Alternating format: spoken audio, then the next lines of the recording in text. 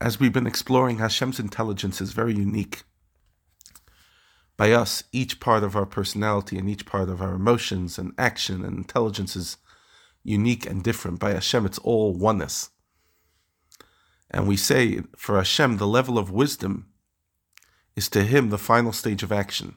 As in relation to the Holy One, blessed be He, wisdom is considered as if it were the quality and level of action. Meaning that the distance of wisdom to action is a metaphor to the distance between us and Hashem. Wisdom being the beginning and source of the life force and all physical creatures. Meaning the life force of physicality is incomparably lower than wisdom, which is the source of life force. For the life force of physicality is as nothing comparison to the life force of speech, which is nothing comparison to letters of thought, which is nothing comparison to emotion, which is nothing comparison to intelligence, the source of emotion.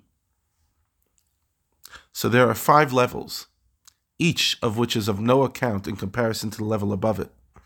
Clearly then the lowest level of action is surely of absolutely no account in comparison to the highest level, which is wisdom.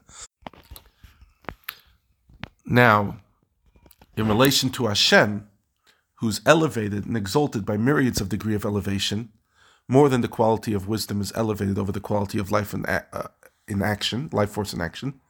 For this is only an elevation of 5 degrees, but Hashem, it's infinitely greater.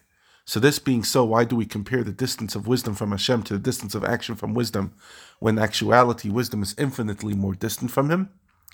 We'll discuss that tomorrow.